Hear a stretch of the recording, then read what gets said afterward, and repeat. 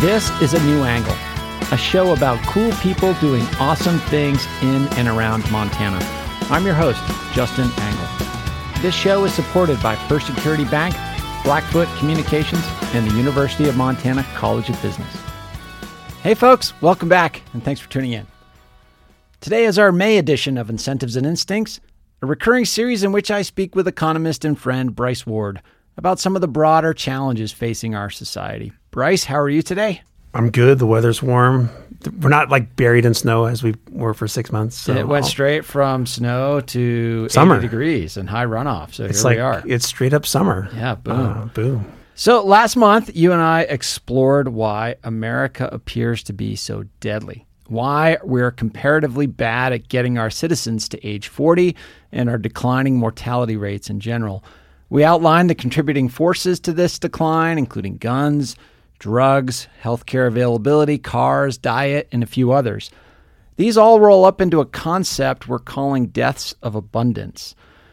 Bryce, is that a term you came up with, or how are we defining deaths of abundance? Yeah, I mean, I came up with it when we were thinking about the last episode. Yeah. Technically I came up with deaths of abundance and freedom. Yeah, we got to trademark right? that thing. The idea is that like these are all problems of availability. Something that can do harm is available to me and I have the freedom to use it. We're not saying that these are bad things that are in oversupply or overabundance, but they are things that, if consumed out of balance, can cause harm. The evidence is clear, right? So if guns are available, you end up with gun deaths, right? The more you drive, the more you're going to suffer from traffic fatalities. Yeah. The more alcohol and drugs are available, the more you're going to deal with alcohol and drug related problems. The more unhealthy food is available, the more you're going to deal with the health problems associated with it, right? So all of this stuff, and it's pretty easy to go, well, look, we've died from things for a long time,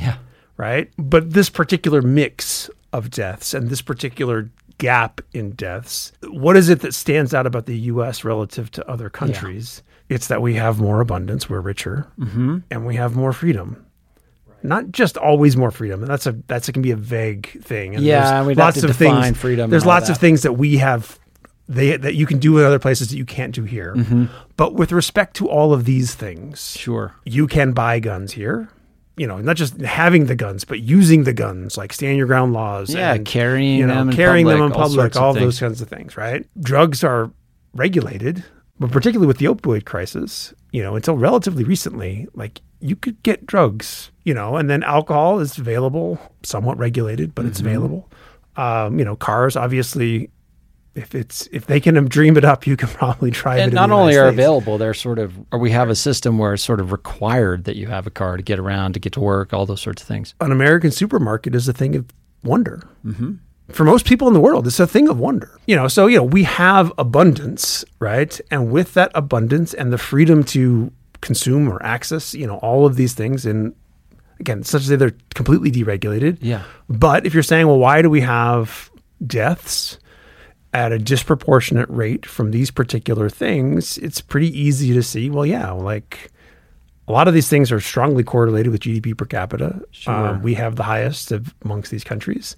So yeah, it's available. And then, not just is it available, given our level of income, but the potential to abuse it or to use it in ways which are self-destructive, I think the outcomes tell us that, we're different there too. Yeah, it's not so good. So how are these two things related, or are they related? We are particularly good at creating abundance, and we have done so in the aggregate across our society, and we have a unique conception of freedom. In your view, does our unique conception of freedom drive our ability to create this abundance? I think there's an argument for that. It's not to say that it's perfect, sure, or that there's a perfect correlation there. But, I do think that there is some truth to the notion that freedom to pursue and explore is part of what has made the American economy more prosperous than other places, right? There's more dynamism. There's more, we also just have more resources, but so that's another part of it. But the freedom to use those resources, to explore how to use those resources, and the reverence towards those who do. I don't think you can separate it entirely. Yeah. I mean, I think you have to say that part of the abundance here is because of the freedom here. Exactly what the proportion is and all that kind of stuff, that's more challenging, but certainly some contribution. Sure. So let's kind of try to understand this balance or lack of balance that we have in our system. And, as we were preparing for this episode, you posed the framework of hearkening back to an ancient concept, and that is Plato's chariot. Describe Plato's chariot and what that's all about. I'm going to simplify it and tweak it a little bit for our purposes. The basic concept of Plato's chariot is the notion of the soul. Mm-hmm. There's three components, right? And, so you have a charioteer, right? And that's like wisdom and rationality and all these kinds of things. And the driver, right? In Plato's mind, the thing that you want to be driving in, the ancient Greek mind. And then there was a dark horse. And the dark horse is, appetite, hedonism, pleasure, right? It's like seeking food and wealth and drink and all that kind of stuff. Base instincts, appetite, dopamine to some degree maybe. And then there's a white horse. And the white horse, is, in the good version, it's like honor, but it's also like glory and attention.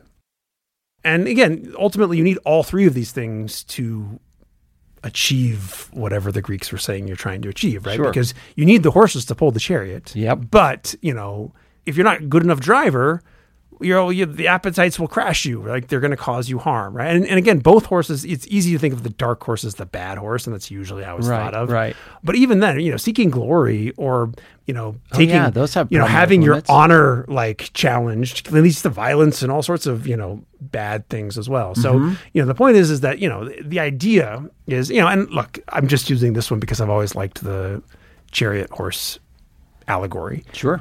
So essentially the fundamental challenge is that as humans, I think we have to recognize that we have flaws. Right. And we have flaws, and if left to our own devices, those flaws can get the better of us. They can become self-destructive. Right? Self-destructive. Okay. And and they can become destructive for others. Right. They can become destructive for us, but they can be destructive for others and for our families, for our societies, for our communities. The challenge, I think that we're seeing with the deaths of abundance and freedom is when we create abundance and we create freedom, those horses get stronger, right? It's a lot easier to satisfy my appetites, right? And in some sense that's good, right? Because, in a world of material scarcity, I mean, just think about food, right? Like, yeah, it's hard to become my best self if I don't have food. But what we have to realize at this point in human existence is that as we create this abundance, you're now creating the alternative problem at the other end. Yeah. There's somebody for whom most people don't struggle with alcohol. Mm-hmm. I think most people now struggle with food to some degree, but alcoholism, it's, 5-6% of men, 2% of women, something like that. Which still is a lot. It's a lot of people. Yeah. Right. But that's the challenge, right? Is that we create it, we allow this thing, we create it. And then there's some small group of people for whom it's now an appetite that has to be managed. Right. And, that's on the dark horse side. On the light horse side, the internet created a lot of ability to achieve attention. Mm-hmm. We created a whole abundance on that side, which is not necessarily good and productive and all sorts of stuff. So sure. We've created abundance, which is challenging all of our horses, right?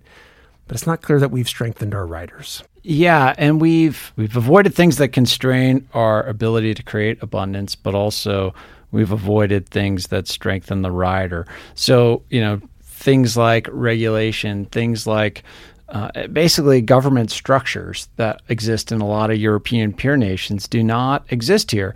Some of that drives our ability to create this abundance, so it's not necessarily a bad thing, but we're reluctant to impose sort of state structures on the individual freedoms.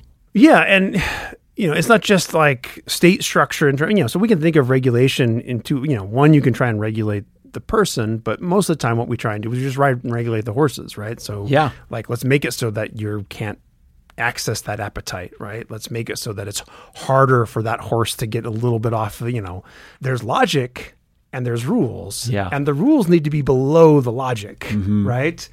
Because if it's just, well, that's the rule and we must follow it, well, that doesn't always lead to the best outcome either. Yeah. Right? Again, there's this balance, right? And that's the challenge that we have as a society is that there's 8 billion humans. There's 350 million Americans. And the horses that we have are different. Our riders, we come out genetically with different traits.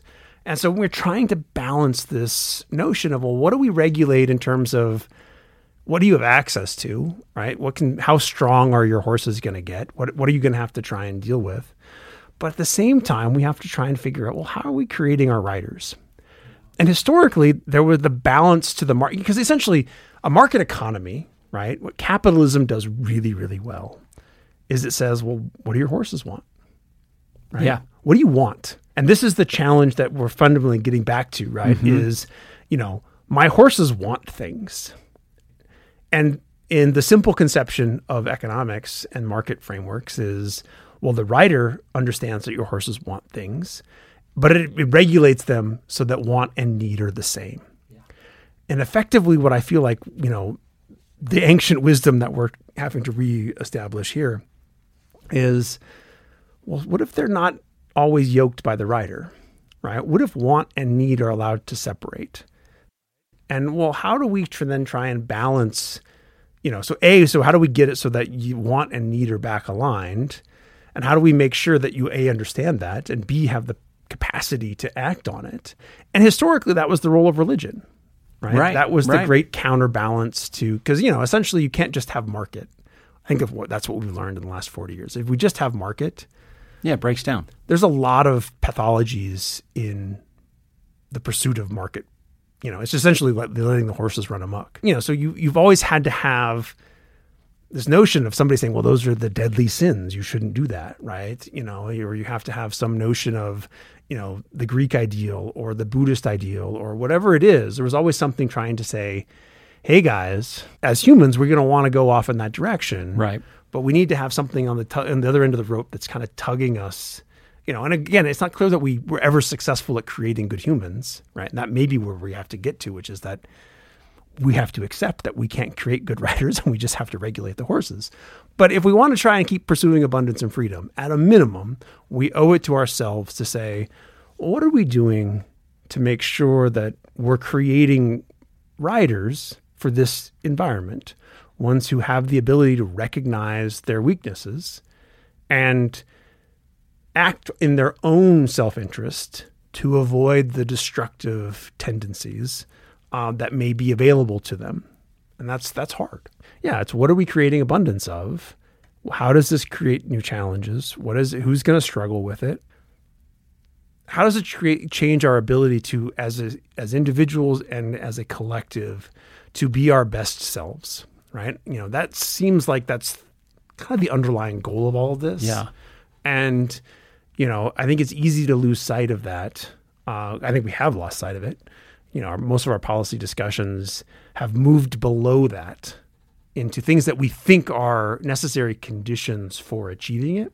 Okay, let's draw that out. Give me an example here. Well, the idea is like, look, if I create abundance, if I create material abundance, well, that should then create the conditions under which you're no longer scratching out an existence, right? Sure. Now you should have, you have food, your needs are met. You can provide for your needs. And therefore we can, kind of move up the hierarchy of needs or whatever it is. I think that makes a lot of sense, right? So that's what we focus policy on, right? Like, well, what are they taking from you in taxes? And how are we regulating your freedom to do whatever it is you want or all that kind of stuff? And so we fight here, down here in the lower level. And, up here above it, we're not making the connection of, wait, so we solved this. Did we get more of the thing that we wanted? And what did we give up to get here? And that's where I think we've been blinded, right? It's really easy to see, look how much choice there is in the grocery store. Yeah. And then it takes 50 years of increasing obesity and increasing, to the point where now I think it's 2/3 of the population is obese or overweight. And look how many children we've moved out of poverty because of X, Y, or Z policy. These sort of aggregate statistics, and you play in this space all the time as an economist, they can obscure a lot of the truth of some of these realities. And it could be that look, this is the better outcome. True. Right? Yeah. It could be that this is the better outcome. Right? The alternative is worse. Right. But I think we think we've been blinded a lot of times is that I think we think of them as unambiguously good. Sure. Without considering... Meaning abundance in general being unambiguously a good thing. More choice is supposed to be unambiguously good. Right. And I'm coming at this from, I want to preserve abundance and freedom, but I'm increasingly troubled by the fact that, as humans, we are flawed. And as we create this abundance, we enable this self-destruction. And a blind pursuit of abundance, I think, creates even additional harms because it undermines the riders. If you live in a world where what is revered, what gets attention, and what gets material success, so the thing that our two horses want more than anything else, right, is, I was successful. I didn't care how you got there. Right. And I can look at a lot of the people, a lot of the business magnates, or whatever it is, and, the example that I think I've even talked on here about, but, I got it from Michael Lewis's podcast a few years ago, was, it's a lower level version of it. Right. But he was talking about student loan processors. Sure. Right. And he went and he talked with somebody who had recently left a student loan processor. And, the problem here was, why did so many people who were eligible for student loan forgiveness because of these, nobody ever succeeded, right? And it was because the loan processor had no incentive to get you to succeed. In fact, they had an incentive to get you to fail. Oh. And so the people that are on the phone with you, their computer screen starts flashing colors depending on how long you've been talking to the person. Right. So they get evaluated on time to resolution. Yeah, time, and it takes time to get somebody through that process, right? And so she talked, the person talked about who got promoted. The people who got promoted within the loan servicer were the people who were the best at basically sociopathically hanging up on people. Yeah. Right? Not helping them. Right? So then, that's your next lane. Those who then gets promoted from there. We essentially allowed in a lot of organizations and a lot of industries, the entire hierarchy to be selected on amorality, willingness to break rules, willingness to be unethical. We'll be back to my conversation with Bryce Ward after this short break. A New Angle is supported by First Security Bank, Blackfoot Communications, and UM's College of Business. Access to capital, broadband, and education are 3 ingredients any community needs for success.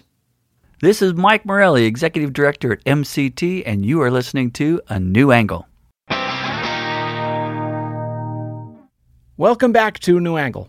I'm here with Bryce Ward, discussing the deadly downside of abundance. And that's not necessarily a nefarious design, right? What you're describing is more a manifestation of blind spots. You design something to achieve maximum efficiency with a short-sighted view of what efficiency is and what trade-offs individuals will make to get there. It's what's rewarded. Right? Yes. The systems respond to incentives, right? And it's very easy for systems, in a market economy, at the highest levels, what gets rewarded? Higher stock price. Yeah. So that leads to short-termism. It leads to all sorts of, desires to take shortcuts. Sure. Right? You just got to manage to the next quarter or two. And that's what I mean by there's no tug of war. When you're just pursuing abundance. Okay, well, how do I get more for me? How do I get more for my family? Well, frequently it's cheat, lie, steal. Yeah. Most people don't do that, to their credit. Some do. But enough of them do. And it's very easy. In fact, there are papers out there that talk about this, right? How industries can get captured because of the incentive structures that underlie them, right? Because, what I care about is this particular metric, and how do I achieve that metric? I mean, it's literally, if you've ever watched the show Billions. Oh, right? yeah. How does Axe Capital succeed? The whole story is that he cheats. Yeah. Right? And he makes sure that he's got a whole team of cheaters so that they can always generate the return that the lay investor like me is like, well, that's great. Right? Great. I give my money to that guy and I get, He's in business. He's not in jail, so it I get seems like 8% it's legal. return, whereas if I gave it to those guys, I'd only get 6%. Like, well, that's great for me. But, but that's essentially, this is the problem, right? Yeah. Is we have an issue of, look, abundance is good, freedom is good, but that empowers a lot of things that are both individually self-destructive and collectively self-destructive. Yeah. And it is incumbent on us as individuals and our communities and our society to recognize that these are part of the problem. They come along with this pursuit of abundance, and to implement structures that either regulate our horses, right? Or in an ideal world, regulate our riders, give them more power, allow them more strength, teach them how to do it so that the bad parts of the good get smaller. Yeah, and so in our remaining moments here, let's set the horses aside for a moment, because we're just living in a time when regulation appears to be very difficult. Unless you're talking about TikTok, seems like that's an area where both parties agree, like, hey, we should regulate that thing. But in terms of creating better riders, there's been a lot of decline in the mechanisms historically that have outside of government that have created better riders. Civic organizations, schools, I guess, are part of government, but they're doing that civics piece less good. Yeah, no, we got data on that just today, right? Yeah. The NAEP scores are down, and they've been NAEPs, down. that's National Assessment of Educational Progress, something like that. Okay. Right? But we have heavily emphasized reading and math, and we've designed the tests right? to test for those and, things. So we spend a lot more of our educational resources, and with the exception of COVID, we've actually managed to at least stabilize and maybe even improve those. Yeah. But there's opportunity cost, and the opportunity cost is that even before COVID, civics education was declining. History education is declining. And, our current culture wars is, people are even saying it's bad to be teaching this stuff. And it's bad to be teaching social and emotional stuff, right? I.e., how to regulate your emotions, which is actually one of the main things you get out of school. A lot of which comes from the humanities as well, and we've declined in that. Yeah, exactly. How exactly does it, we don't know. Sure. But we know that schools can do it. Right? Because we can measure outcomes that are clearly correlated with emotional self-regulation. The schools that are good at producing reading and math, there's no correlation with their ability to create social and emotional skills, i.e. self-regulation skills. Yeah. So there's opportunity costs in education. And, maybe this is one of the advantages of AI, is that we don't have to teach as much of the math and the reading because the AI is going to do it for us. Maybe that's not their best outcome, but to the extent that it lowers the opportunity cost of trying to invest in figuring out, well, how do I create better humans, ones that are better able to manage their horses, and therefore stay on track, achieve more for themselves and achieve more for us as a society. That's what it's going to take. We have tools. We know how to regulate people to be better at regulating their emotion, but we don't have an infrastructure for investing it. If you have a problem with addiction, you can eventually find your way into some form of a treatment program. Those treatment programs are only moderately effective, but they can work. So there is at least a subset of people for whom they can work. It is worth noting that they are enormously expensive. Yes. Not in terms of dollar cost, but in terms of bandwidth cost, right? In terms of, I've got to work a program. You need to put your entire life on hold. Immersive rehab is well, what that's not just, but even maintenance, right? Like, Okay. If I'm in an AA, I've got my regular meeting, I've got maybe journaling, I've got mentor, and it by itself, it actually seems like it's a good thing in terms of a community and building all the kind of social capital stuff we talk about.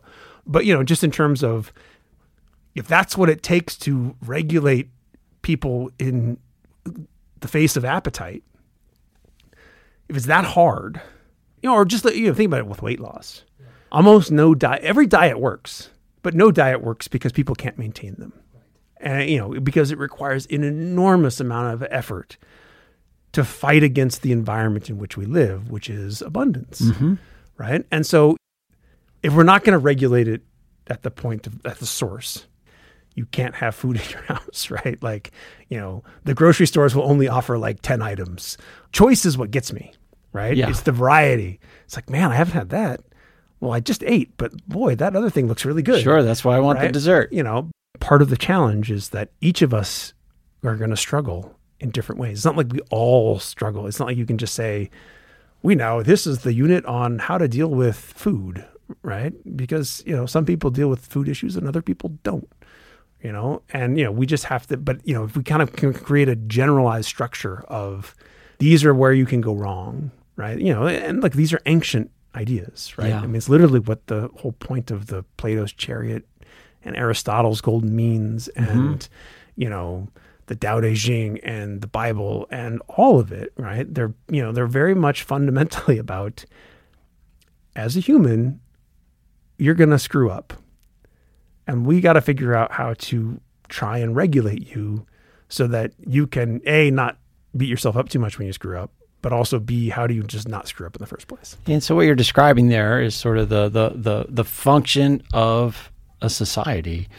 And if you look at the conceit of these 2 episodes that we've done over the last 2 months, our society in the United States has gotten worse at keeping its citizens alive. And we could have a bunch of debate as to what the purpose of a society is, but keeping its citizens alive seems to be at least a reasonable candidate for the number one purpose of a society. And folks, we're encouraging you to just ask yourself that question. If we're not keeping our citizens alive as well as other countries are, is that a problem that we should address? And I think Bryce and I are in agreement that we should. We don't necessarily know the way to do that. There's certainly plenty of candidates, but think about that one. It's sort of a sobering thing to contemplate. We're really good at creating abundance, but the costs of that is killing us, quite literally. Quite literally. All right. So on that note, Bryce, on to more time in the sun. Have a good month, and we'll see you down the road. See you in June.